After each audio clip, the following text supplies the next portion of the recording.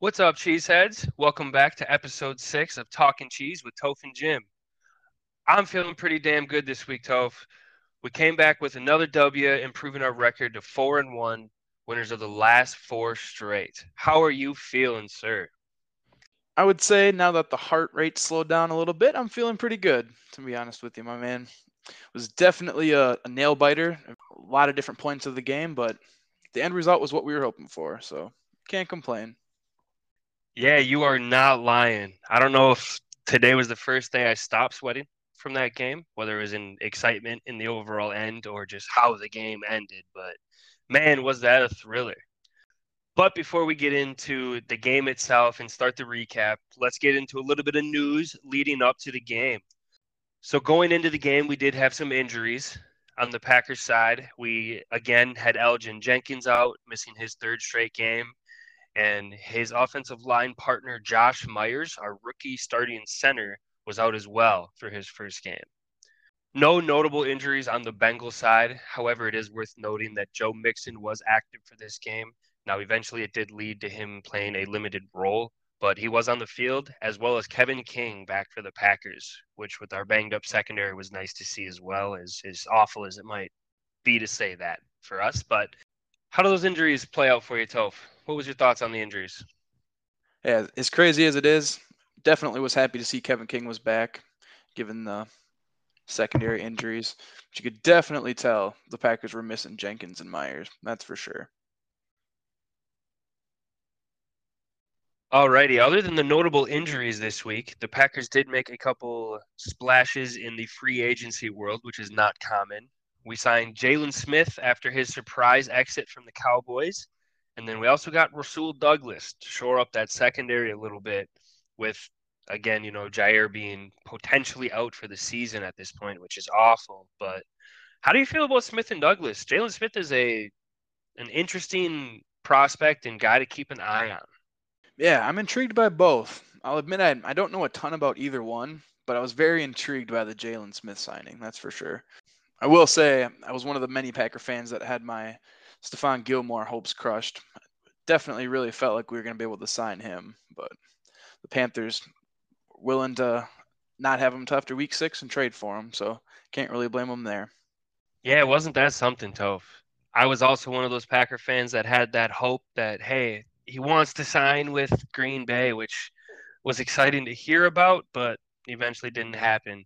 It's crazy to think that a team can, in quotations, release a player to the media, and then an hour and a half, 2 hours later, they get traded for a future sixth round pick. We know how much those Patriots value every draft pick they can get, and he only went for a six rounder. So that's insane. That's insane. Yeah, very true. But I mean, part of me thinks that it was, leaked early before it could possibly be official to welcome any trade offers because at that point if you're going to release him anyway, you're probably not going to turn down too many trade offers. People are willing to do so, or if people are willing to give up a draft pick for somebody who's going to be a free agent otherwise, I should say. Yeah, I definitely see the strategy behind it. Most certainly. Why just give up nothing when you can at least get, who knows, that six rounder could turn into something eventually. Yeah, for sure. They say Belichick runs a pretty tight ship, so any leaks that, quote unquote leaks or information that comes from that organization, you always got to at least wonder if there's some possible ulterior motive behind it. Oh, most definitely. That man is about as tight lipped as you can get. So you want to see who truly wants Gilmore? Release him and somebody will bite and give you something in the back end. All right. Well, that's enough of the news leading up to the game, Toph. Let's get into it. The Packers ended up winning, but how did we get there? Let's hear about the first half. The first half started off pretty slow. Packers got the ball first, short drive, punted it away. That was followed up by 3 and out from the Bengals. The Packers' second drive was even worse than the first. The second play of the drive, Rodgers threw an interception to Awuzie. Luckily, the Bengals were unable to capitalize. Quick 3 and out, punted it away. That was followed up by another Packers punt after 3 plays. Bengals' third drive is when the action started. They had a series of short passes and runs, capped off by a P. Ryan reception for 4 yards. The first score of the game. The Packers' fourth drive was a 7-play drive that included 2 receptions by Davante Adams for 51 yards, and it was capped off by an A.J. Dillon touchdown, a receiving touchdown rather, of 12 yards. And Mason Crosby then proceeded to miss the extra point, so the score at the end of the drive was 6-7 Bengals. Wasn't that a nice catch by A.J. Dillon on that? It's so nice to see him being involved in the pass game this year. And I mean, it wasn't like an outstanding catch by any means, but he had to go up and get it and got over the goal line. Interesting to note as that on that as well is Rodgers officially passed Marino for 6th all time on the overall touchdown list. Yeah, that was also beautiful to see. That's for sure. But I love to see AJ Dillon get involved in the pass game, since that was the biggest knock on him, at least that I knew of, him coming out of college. What little I knew about him anyway. But he sure looks pretty good in the passing game in this game. Touchdown was the first of a couple nice catches. After that, the Bengals had another 3 and out, their third of the game, I believe, and the Packers came back with a 36-yard drive, capped off by a 44-yard field goal to make the score 9-7. So not a terribly exciting game up to that point. The Bengals had another 3 and out after that. That was their 4th one of the game. On that drive as well, Joe Burrow got absolutely lit up by Darnell Savage. That man is so freaking tough. There's this aura going around that hit wakes him up and he likes to be hit. But man, that guy just has zero regard for his body. Yeah, that's for sure. I definitely noticed that too. He seemed to get up after every hit. There were a couple that I was kind of wondering. Is he gonna get up? How quickly is he gonna get up? But he seems to hop right up. He actually honestly does seem to enjoy it. I think you're right. I think Aaron Rodgers gave him some pretty good advice though on McAfee. Might be time to start sliding a little bit more. There were some pretty hard hits in that game. Yeah, he would be a wise man to listen to that, especially with the offensive line that's in front of him. He's just going to get just annihilated when he just goes out there and turns into a madman. Yeah, that's for sure. From there, the Packers had an 81-yard drive, including a reception by A.J. Dillon for 24 yards, and capped off by Davante Adams' 5-yard touchdown, bringing the score to 16-7. After that, the Bengals, I'd say, answered in a pretty big way. Only took them 2 plays to score, the main play being a 70-yard touchdown by Jamar Chase. And the Packers didn't really have much to do after that. Rodgers got sacked by Trey Hendrickson for a loss of 6. And the second play before the end of the half was a false start, which, of course, led to a 10-second runoff, and that drained the rest of the clock. Not a terribly eventful first half, but I'd say we definitely got some action, that's for sure. Packers got their offense going a little bit, and the Bengals got one of their go-to quick score plays in. What'd you think of the first half, Jim? Pretty uneventful until that long drive by the Packers to score their first toucher, and then obviously that play to Chase, which was just incredible. Darnell Savage actually nicked the ball on that, and Chase still had the concentration to bring that in. That play alone was just crazy. That is a bright future with Chase and Burrow, that's to say the least. But yeah, it was the Packers had the lead going into the second half, 16-14. You can't really complain too much with that. It was not exciting. It's kind of a sloppy game, but hey, had the lead going into the second half, man. Yeah, that's usually what you ask for, especially in what honestly didn't think I'd be saying this year, but it's been a pretty high-powered Bengals offense. I will say, as far as Joe Mixon being active, he didn't really make too much of an impact, especially in the first half at all, which my fantasy team wasn't too happy about. But I will say I was. As much as P. Ryan did, I think Mixon, if he would have been fully healthy and not limited, which they didn't advertise him as, but he obviously was, he probably could have made an even bigger impact than P. Ryan did.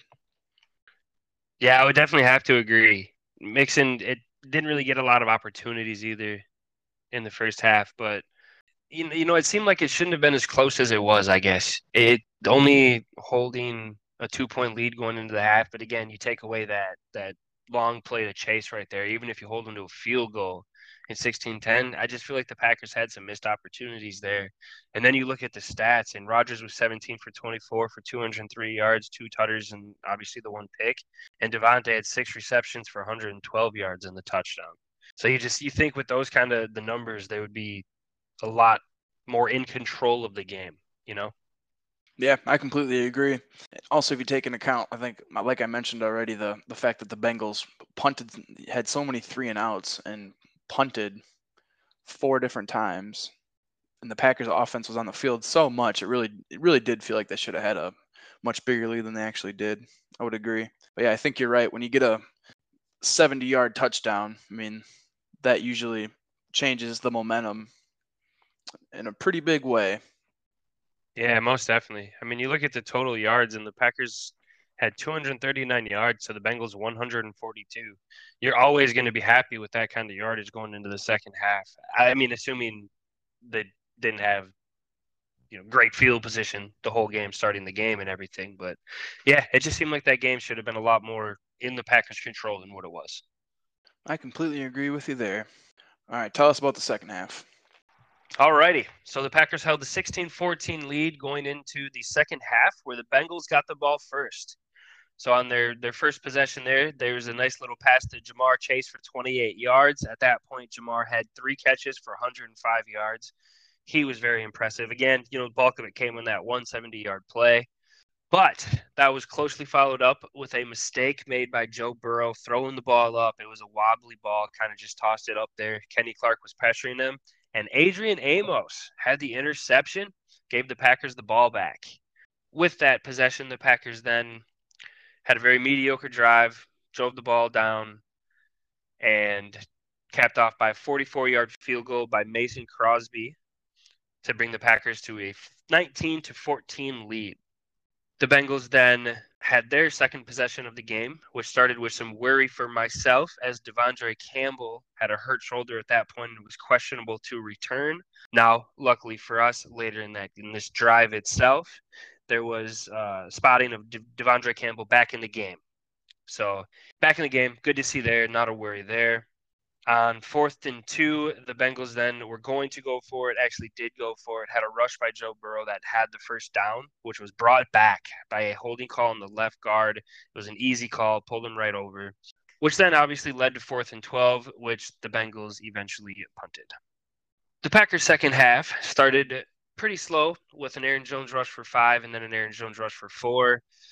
Tripping on 3rd and 1, got the Packers the first down, which Rodgers launched the ball to Devontae for 59 yards. Huge play to Devontae. We haven't really seen those big chunk plays by Devontae this year. It's been a lot of just dinking and dunking, picking up those yards and those consistent first downs catches. That got the ball down to the 6-yard line. At that point in time, Devontae was just going crazy. He had 10 catches for 186 yards, and that's just as the third quarter was starting. How about that play to Devontae, Toph? Yeah, that was a beautiful play indeed. It was amazing to see him get involved in the deep game.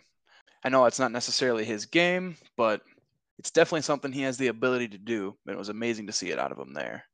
And yeah, 10 catches for 186 yards. I mean, I will say my fantasy team didn't appreciate going against him and those stats, but the fantasy that we'll talk about later definitely appreciated it.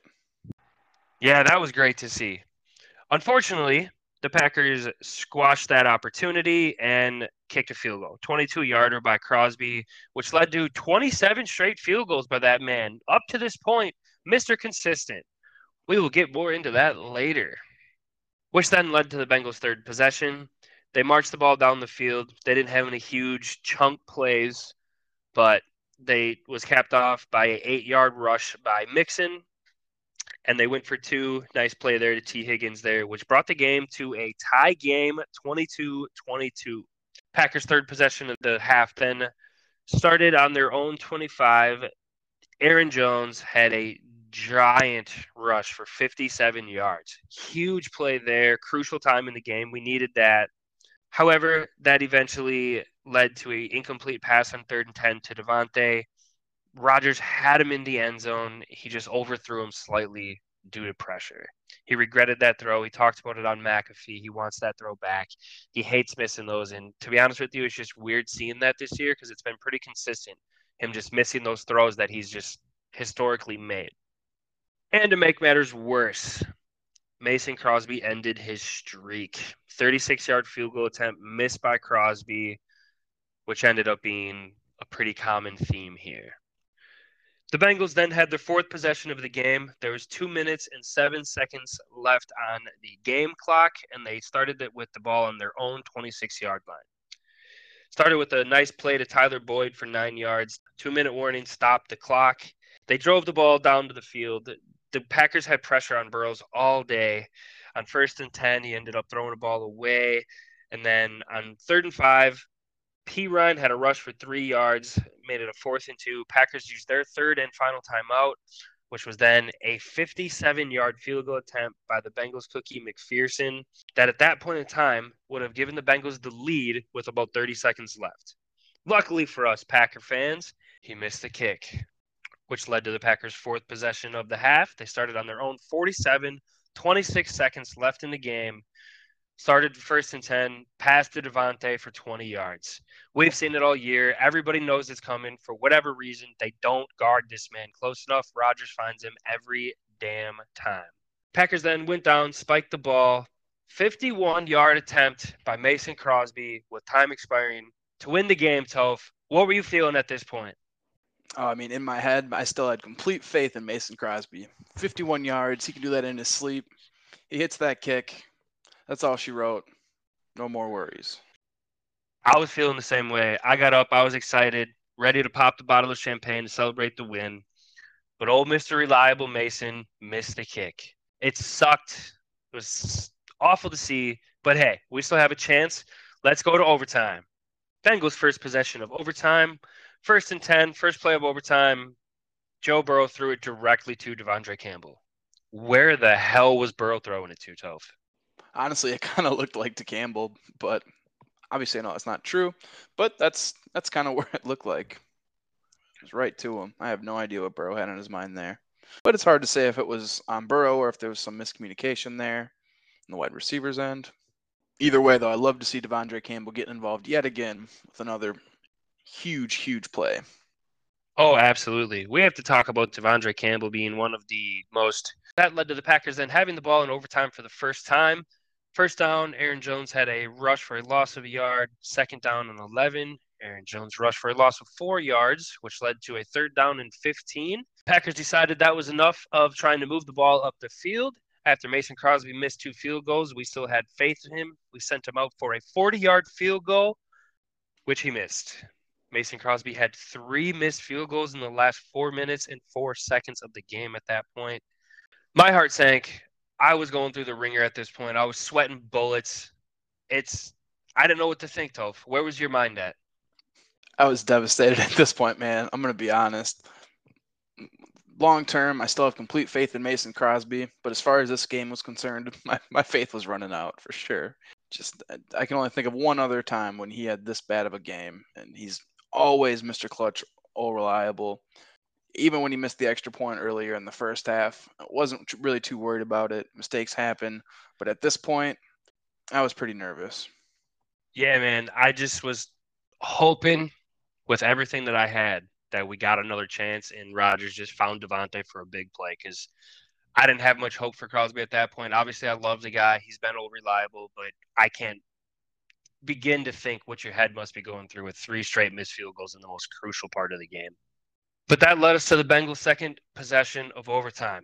They marched the ball right down the field, eventually came to a 3rd and 2, which I really thought the Bengals were going to pass the ball. They've had success going to Chase throughout the game. Even on that drive, there was a nice play, beautiful catch by Chase. Initially ruled incomplete, reviewed, and did end up being a catch. So in 3rd and 2, they gave the ball to Joe Mixon, had a rush for 1 yard, led to 4th and 1, which is a 49-yard field goal for the Bengals rookie kicker, McPherson. And what did he do, Dolph? He missed it again. Seemed to be a very common theme, at least in the fourth quarter and overtime. He missed it again, Toph. I couldn't even have imagined this. What a just awful display of kicking. But hey, I'm not going to sit here and question their job. I couldn't begin to think what I would be thinking at that time kicking that there. I know I couldn't have done it, but man, what a rough day to be a kicker in this game, that's for sure. Yeah, you can say that again. I've always thought, honestly, that it's one of the tougher jobs in the NFL in terms of like the amount of pressure that you have, the fact that you either have to be extremely clutch and never miss to be appreciated, or hated because you missed a couple here or there that were important. Yeah, absolutely. And there's only 32 of those jobs in the world. So it's a pretty important position and there's a lot of weight on those shoulders. That then led us to the Packers' second possession of overtime. I was happy to see it. We got the chance we needed. On 2nd and 10, we had a giant play, a 20-yard gain to big dog, Mercedes Lewis, which eventually led to a 2nd and 10, and Rodgers was sacked by Trey Hendrickson for a loss of 6 yards. That sucked, brought us to a 3rd and 16, and Aaron Rodgers did what he does best and found old reliable Randall Cobb for 15 yards. Almost got the first on that one. It was 4th and inches. At this point, it was a 49-yard field goal attempt. I wanted the Packers to go for it. I mean, it's not that I didn't have faith in Mason. I was just questioning where Mason's head was at that point. Again, I can't even begin to imagine where my head would be. What were you thinking at that point, Toph? Did you want the Packers to go for it, or did you want to send Mason out there? I was with you. I wanted them to go for it. In my head, I thought the best option was to hand it to A.J. Dillon, let the big guy get the couple of inches that they need. That's what you got him for. Oh, absolutely. We were having success with the run game. Just get the first down and let's get the tutter. But Matt LaFleur disagreed. He sent Crosby out there. It was a 49-yard field goal attempt, and Crosby delivered, Toph. He ended the streak of missed field goals right through the uprights, never questioned it, and the Packers took home the W, 25-22. I got up and gave up a good old yell in excitement. Could finally stop wiping the sweat off. My hands were clammy. I got real excited. How about yourself? Yeah, I was going nuts, man. That's for sure. My heart was still racing at this point. Absolutely an insane ending to what was a crazy game. Mason Crosby breaking two streaks that game, one good, one bad. So it may have taken him four chances, but coming through in the clutch nonetheless. Yeah, he sure did. He sure did. I'm excited he made that kick. His headspace has to be feeling a lot better at that point. And we got the W, man. We got the W. Alrighty, Toph. So that was that game, man. It was a nail biter. It got the blood pumping, but the Packers got the dub. But let's point out some stars. Mine, I'll take the obvious this week, Toph. We had the connection between Rodgers and Devontae, the best connection in the league, the number one wide receiver in the league, and I'll be damned if I wouldn't say Rodgers still isn't the number one. He had 344 yards, the two touchdowns, the one interception. He was sacked twice, but with the offensive line at what it is right now, I really can't complain about that. And then Devontae just went berserk. 13 catches, 206 yards, the one touchdown, and of course, that absolute bomb for the 59-yarder. What did you think, Toph? Yeah, I'm with you, man. That's definitely those two are definitely the stars of the game. I mean, that connection was on point yet again. Like you mentioned, that beautiful bomb downfield to Devontae. Just overall amazing stat lines. Doesn't get much better than that for the connection between the number one wide receiver and the number one quarterback in the league. Hell yeah, man. They just couldn't stop him. I just don't understand why any team does not double cover that man at this point. Or if they are, is he just that good? Is he just everybody in the world knows where 12 is going and where his first look is every play. And they just cannot stop Devontae, man. It's crazy. It is truly a mystery. I agree. Well, who did you have, Toph? I took the obvious one this week. It was a gimme. Who did you have? So I'm gonna go with A.J. Dillon. He didn't make any impact at all in the running game, but in the passing game, on the other hand, he was the Packers' second leading receiver. He had an impressive 49 yards off of just four catches, but he did have a touchdown, and his longest catch being that 24-yard reception I talked about earlier. Not a stat line that's going to jump off the page at you, but for being a power running back, pretty impressive game nonetheless. Yeah, I would definitely have to agree, man. He didn't do much in the rushing game, only averaging 3.8 yards, but man, has he been valuable in the passing game this year, which, to be honest, I didn't expect. You know, we all know Aaron Jones is dynamic in the passing game and what we're going to miss with losing Jamal because that's where he made his bread and butter. But has he delivered or what this year? The quad father is the real deal. He sure is, man. I completely agree. I loved the pick when they made it, and I'm loving it even more now. The perfect compliment to Aaron Jones. Man, it really is. It really is. And at the end of the day, it's really nice to see Jamal eating in Detroit right now too. You know, it sucked losing him, but I understood it. It's a business at the end of the day, and AJ's on a rookie deal. He's obviously proven he's a stud, but it's really nice to see Williams going off over there. Yeah, absolutely, man. I've always been a huge Jamal Williams fan, and even if he did go to a rival team, I definitely can't wish him anything but success. I'm always happy to see when he's doing well, and that man is still always smiling, always having a great time. Yeah, man, he sure is. He's just such a joy to watch on the field. Just always has a smile, throwing his hair around. He's just so awesome. All right, Toph, I think that's enough talking about the heart attacks we both had with the Bengals. It's on to next week, and this week we have the Bears.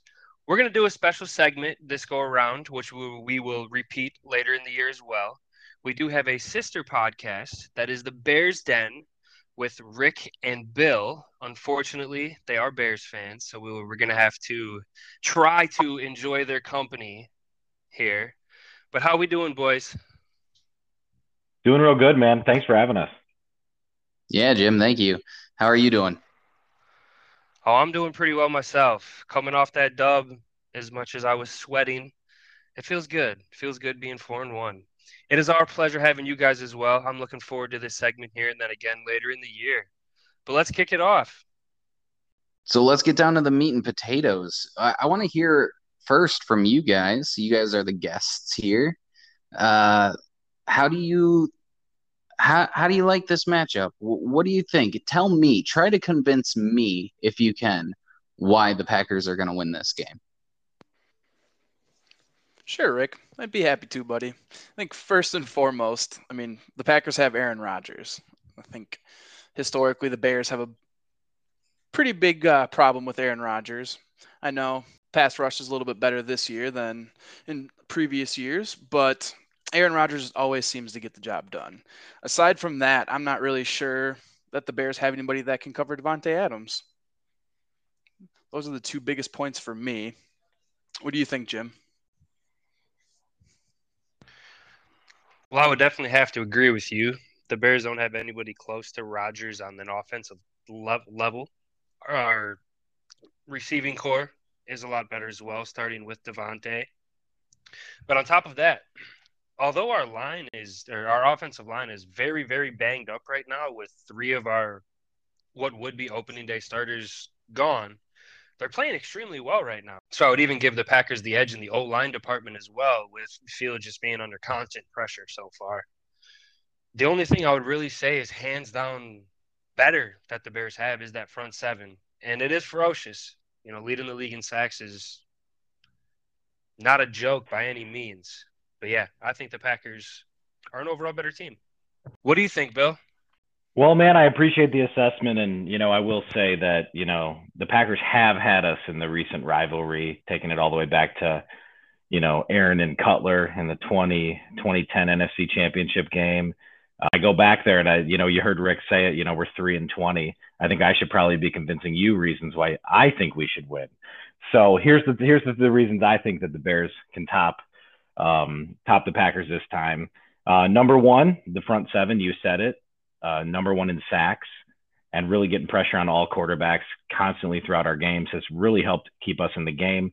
Holding a Raiders team who had been averaging 25 to 27 points to 9 points is a reason that I think our front seven can wreak some havoc on Aaron, who hasn't not been, he hasn't gone untouched. And then number two, the run game. We're kind of finding our emerging identity and it being with the run.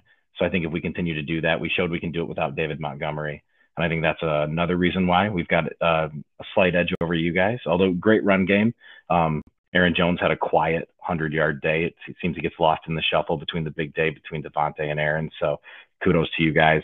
And then this is the real reason. And it's the reason, and it hasn't been around in the rivalry since. You guys are going to have to go against an adequate quarterback. I call it the Justin Fields factor. You officially now are going to have to play against another person who makes their living winning. And I'm excited to see this be the kind of the birth of these two, Aaron and Justin, going back and forth. And I think he's going to help us get the edge this time. I think you're going to see a couple of different things. I think we've been holding a little back on the Ferrari, and I think those are the reasons that we beat you guys. Not to mention your defensive injuries. Without Alexander and Zadarius Smith, it could be a little tougher for you guys. So even out that secondary, if you will. But Rick, what do you think? Well, I'm glad you brought up Aaron Jones, because you mentioned Montgomery missing this last game. And coincidentally, Aaron Jones and David Montgomery have the exact same amount of rushing yards, with David Montgomery missing a game. And David Montgomery has yet to put the ball on the ground like Aaron Jones did once.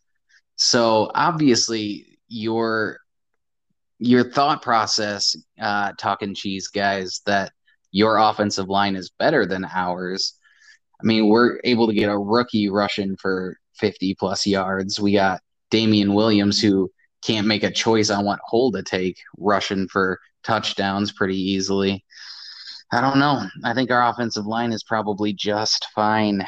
Also, the big thing that Bill hasn't mentioned that I think gives us a good opportunity here is, though you guys might be 12th in points putting up on the board, we are 9th in points allowed.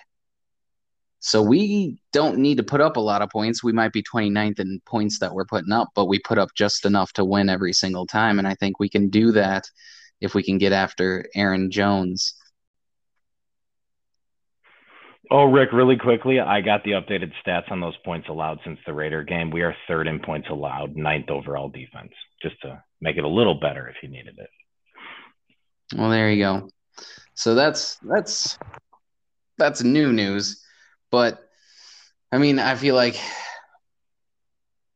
we could go back and forth all day. And to stop us from just arguing back and forth, let's get on to our next topic. So let's dig into the matchups. I will give you guys 2 matchups because I don't want to take everything away off the board. I don't want to say everything about these matchups in case anybody agrees. But I got to start, since Jim mentioned nobody covering Devontae.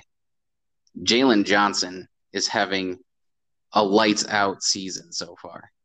In one-on-one coverage, I think he's only allowed maybe 7 catches, and like 4 of those came against OBJ.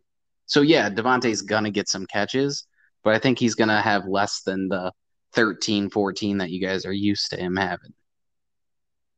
Secondly, I am looking forward to watching Eddie Goldman just destroy that rookie center of your guys's. I think Eddie Goldman is going to either beat him time and time again and put him in the dirt, or you guys are going to need 2-3 people on Eddie Goldman. Bill, what are you thinking? Oh, really quick to piggyback on that great pull on the Eddie Goldman. That rookie center is also Justin Fields' ex-center from last year. So I'm sure he knows Justin well, but I thought that was an interesting stat that he was essentially Justin Fields' center a year before, and now he's Aaron Rodgers' center this year. But the things that the matchups I'm looking forward to, you nailed it with the Jalen Johnson and Devontae Adams. That was actually really high on my list as an individual matchup, but I'm going to really pull it more into more the positional matchup. The 2 things I want to see is I want to see Fields exploit a banged up secondary for Green Bay. And then number 2, I want to watch Aaron Rodgers have to go against our front 7 and stay upright. I mean, I just really think those are the 2 positional matchups where it's the quarterback versus, like their own impending doom. Can Fields read the field fast enough and get the ball out in time and make sure he can carve up that secondary? And then can Aaron do what he's done before against what I would argue is our 2018, front 7, but a little bit better and some additional depth. So I'm excited to see that. But, we've talked a lot about what we're excited in the matchups where we want to see. So, Jim, what are you guys looking forward to? So I'm going to piggyback off that Devontae Adams and Jalen Johnson. So I'm actually going to do this first. I personally have not watched a lot of Bears games this year. So does Jalen Johnson shadow the number one on the other team? I Yes. guess, Rick, I'll ask you.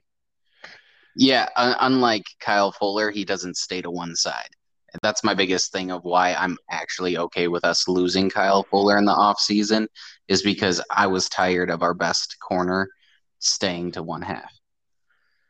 Okay. Also, Pro Football Focus ranks him number 3 amongst all corners in press coverage. If you're curious. He wasn't. Yeah, I definitely wasn't curious about that. But if that's the logic of Jalen Johnson shadowing the number one, how many target receptions you said he's allowed this year, Rick? I don't have the exact stat, but it's like 6 or 7. So all 7 of them would have had to come week 1 against the Rams when Cooper Kupp went for 7 receptions, 108 yards, and 1 touchdown. And that is not a great stat line for somebody that shadows the number one. And Davante Adams is a far better receiver than Cooper Kupp, in my opinion.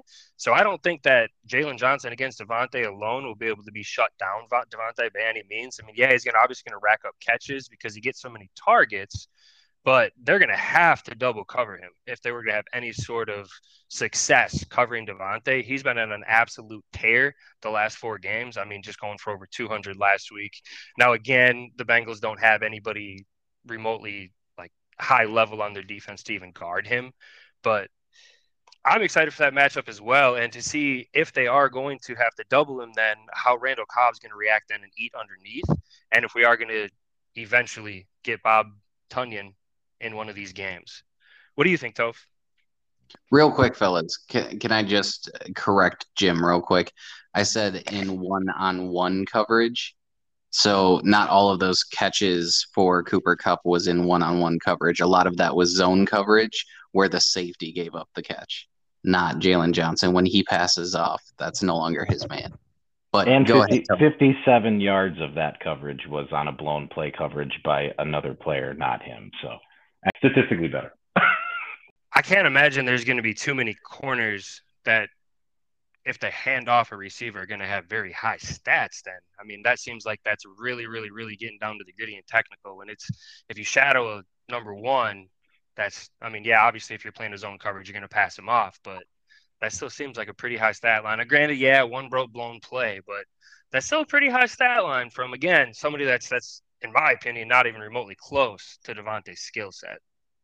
No, I would agree that Davante Adams is definitely much more matured and farther along in his career, and not to mention, where he's at, positionally. But I think Jalen's got a good shot at it. It's going to be an interesting matchup. I think that's the reason we've all gone back and forth so many times, is truly that, these two could make or break this game, in one way or another.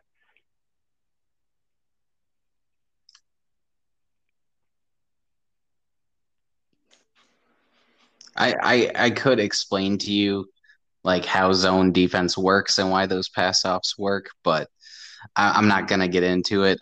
Let's let Toph talk. Let's let Toph give his opinion. Sorry, I'm dying. You guys are savages. I know we're pretty rough. Sorry. No, I actually pointed at Rick and told him to take that because I'm like, I just met you guys. I don't want to be like crucifying people. Regardless, all I know is I don't think any one person on the Bears is stopping Davante Adams. No, I'm with you on that, but yeah. At any rate, the matchup that I'm looking most forward to definitely has to be Eric Stokes versus Allen Robinson. Pretty sure Robinson's been fairly quiet this year so far. Hasn't had any 100-yard games. I think 1 touchdown on the season. And Stokes has been better than expected in coverage, even with Jair out. So that's where my eyes are going to be a lot of the game. I mean, Stokes already has 1 interception, 7 passes deflected. I mean, yeah, he's given up a few big plays. He's not meant to be the number 1 corner, but I think it could potentially be a breakout game for Robinson if Stokes isn't on top of his game. And I definitely think that Fields is a legit quarterback. I wouldn't say I have anywhere near as high hopes for him as Bill does, but I definitely think he has the ability to get Robinson the ball. So I'll be watching that pretty closely.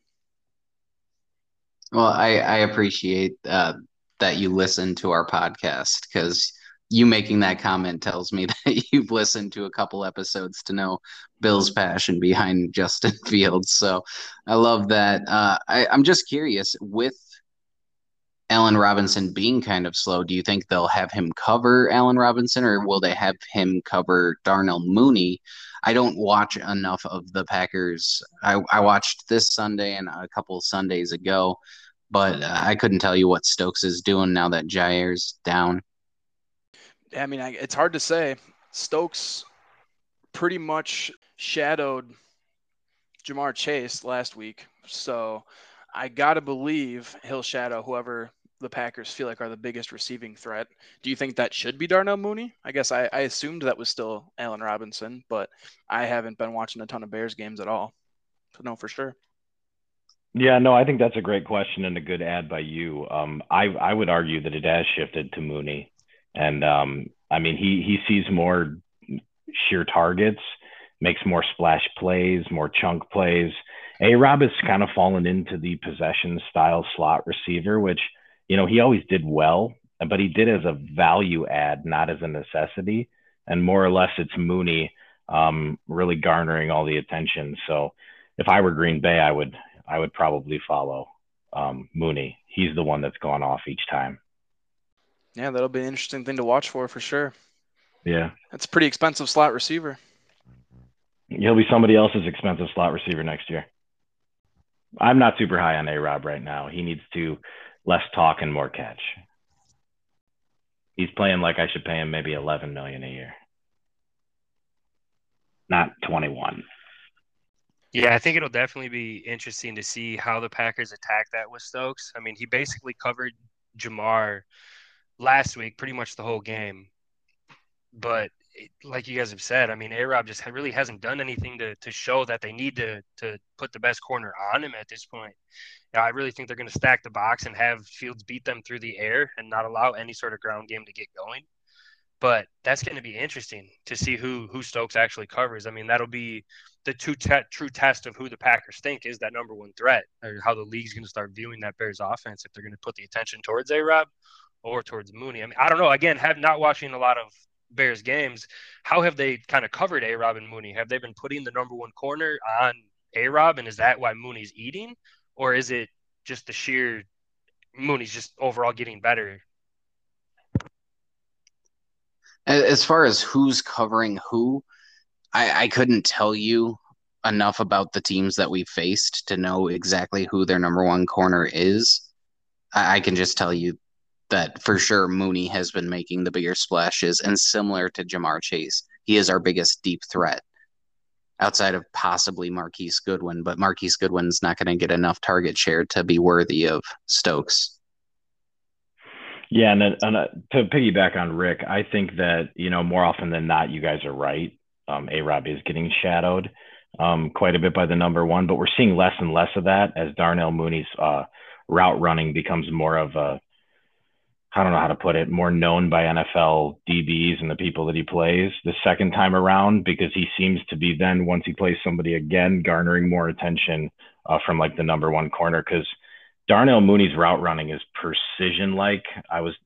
I've heard him compared to several of your standard slot wideouts, but he's got the speed and ability to do that double move and take the top off the defense. So eventually it will fully be Mooney, but right now it's probably, you're right, it is probably helping Mooney being covered, A-Rob being covered a little more by the number one. I shudder to think about Mooney being covered by King, if I'm being Oh honest. God. I get goosebumps and excitement when you say that. I will say, as an honorable mention, I'm curious to see how the Bears, I mean, if they're trying to get as much pressure as possible on Rodgers, which I imagine will be in the game plan, I feel like Aaron Jones is going to make a huge impact in the passing game. So, as an honorable mention, I'm curious to see how that shakes out as well. I'm actually super glad you said that, Chris, because I was just thinking nobody talked about the matchup as far as can Aaron Rodgers continue to get the ball out. What's Aaron Rodgers versus the Bears secondary for the first 4 seconds look like? Because if you give Aaron Rodgers more than 4 seconds, he's going to find somebody downfield. But if he can, I mean, getting 4 seconds against our front seven is going to be very hard, is my point. And so, can he find those quick passes to tire out our front seven so that by the third, fourth quarter, as he's done historically, he can start going deep to, well, previously MVS, but whoever is going to be that deep threat, probably Randall Cobb. So my question is, can the Bears secondary cover the receivers for at least 4 seconds? Yeah, that's going to be really interesting to see. Matt LaFleur has done a great job of scheming those short passes, those like runs, the draws. So it's going to depend on more so the play calling, I guess. Obviously the Bears secondary is going to have to adjust and be able to cover for long. But the way LaFleur schemes those short passes, when even if it's a wide receiver screen to someone like Devontae, where you have a tight end and a receiver over on that side, Devontae just does literally just steps to the side. Rodgers already throwing him the ball, and we get blockers out there. It's basically a run play, but it gets the ball out of Rodgers' hands quick enough where that pass rush can't get there. We've done that pretty well. But I mean, granted, we haven't faced a front seven to the Bears level yet. Pittsburgh's obviously is very good, and Rodgers was pressured quite a bit that game. So it's going to be really interesting to see how LaFleur calls those plays and gets those schemes open, because I don't think we're going to have the time to throw deep to really anybody. Even Cobb. Cobb's so old now where he just eats underneath. He's that third down possession, just go get the ball when you need him kind of guy. So I think he's going to have a big game though, because again, it's those quick passes to get the ball out. No, I completely agree, guys. And I appreciate having you guys on. It's going to be interesting to see what happens, but I think we should get to some predictions, don't you, Rick? Let's see what we all think is going to shake out. Yeah, definitely.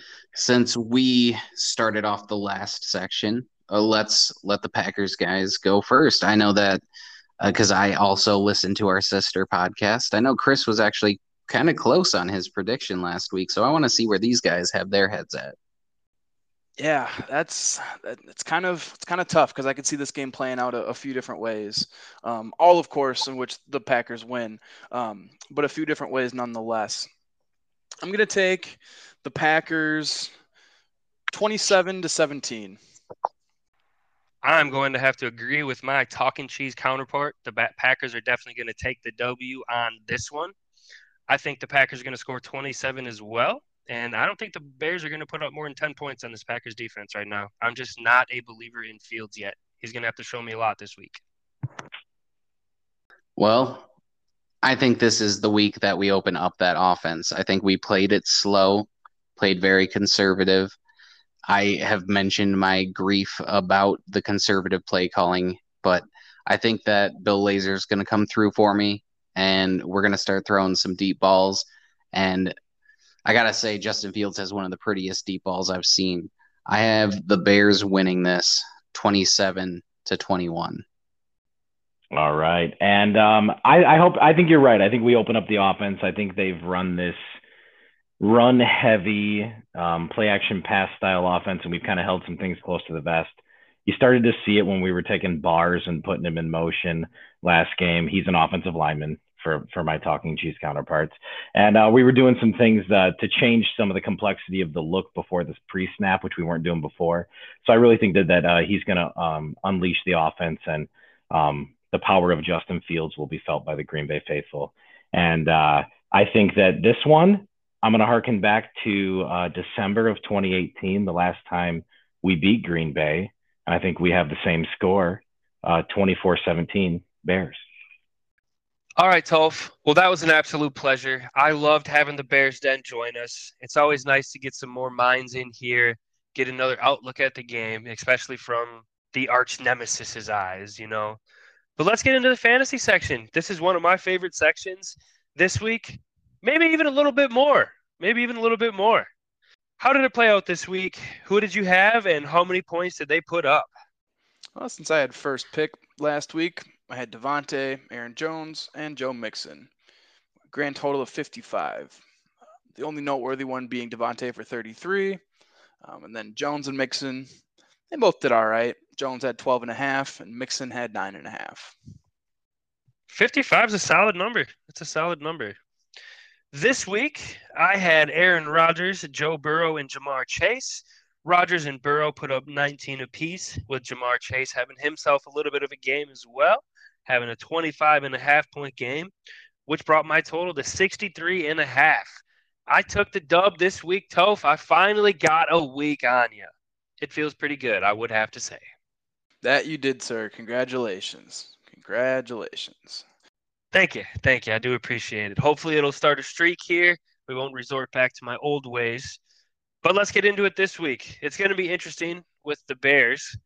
We're traveling down to Chicago, obviously, and the Bears really don't have a lot of great talents to choose from. So let's see how this plays out. You had the first pick last week, so therefore I get Devontae this week because we all know he's going to be the number one pick every week. How could he not? So Devontae Adams, sir, what do you got? I think I'm going to go with the second overall pick every week, Aaron Rodgers. You know, Toph, I would be surprised if that changed at all during this segment we have here on the show. But hey, who knows? Maybe we'll go up against somebody crazy that we want in there. What do I do here, Toph? Do I get the Bear out of the way because there's only really one true person to pick, or do I take the Packer? You know what? I'm going to go to the dark side. Justin Fields. All right. Wasn't expecting that. But I suppose you don't want to let me have two quarterbacks. Worked for you last week. In that case, I'll take Jonesy. Thought about taking A.J. Dillon, but I'm going to go Aaron Jones. Well, that makes this hard. Do I go A.J. Dillon or Randall Cobb? You know, the Bears front seven is pretty ferocious. I think we're going to eat more in the passing game this week. I'm going to go Randall Cobb, sir. Ooh, nice pick. I suppose I got to get my Bear here. So I'm going to go with Damian Williams.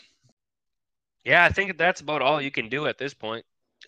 until we see something else. There's really not a lot of threats on that Bears team. One could make an argument for Mooney. Our Bears Den bros probably would, but I'm going with Williams. Yeah, I think it really is kind of a toss-up between those two, I suppose. Mooney's had a pretty decent year, but I just think that Eric Stokes is going to be able to play pretty well against him. You know, he's big-bodied, he's fast. We'll see. Indeed, we will. Looking forward to it. As I'm looking forward to this week, it's rivalry week. Packers go down to Soldier Field. They're going to get the dub, Toph. I'm feeling great coming off this last W. 4-win streak is going to make it 5. Well, that's all we got for you this week, guys. Thank you again, Cheeseheads. It's been an absolute pleasure. We look forward to talking to you next week. This has been episode 6 of Talking Cheese with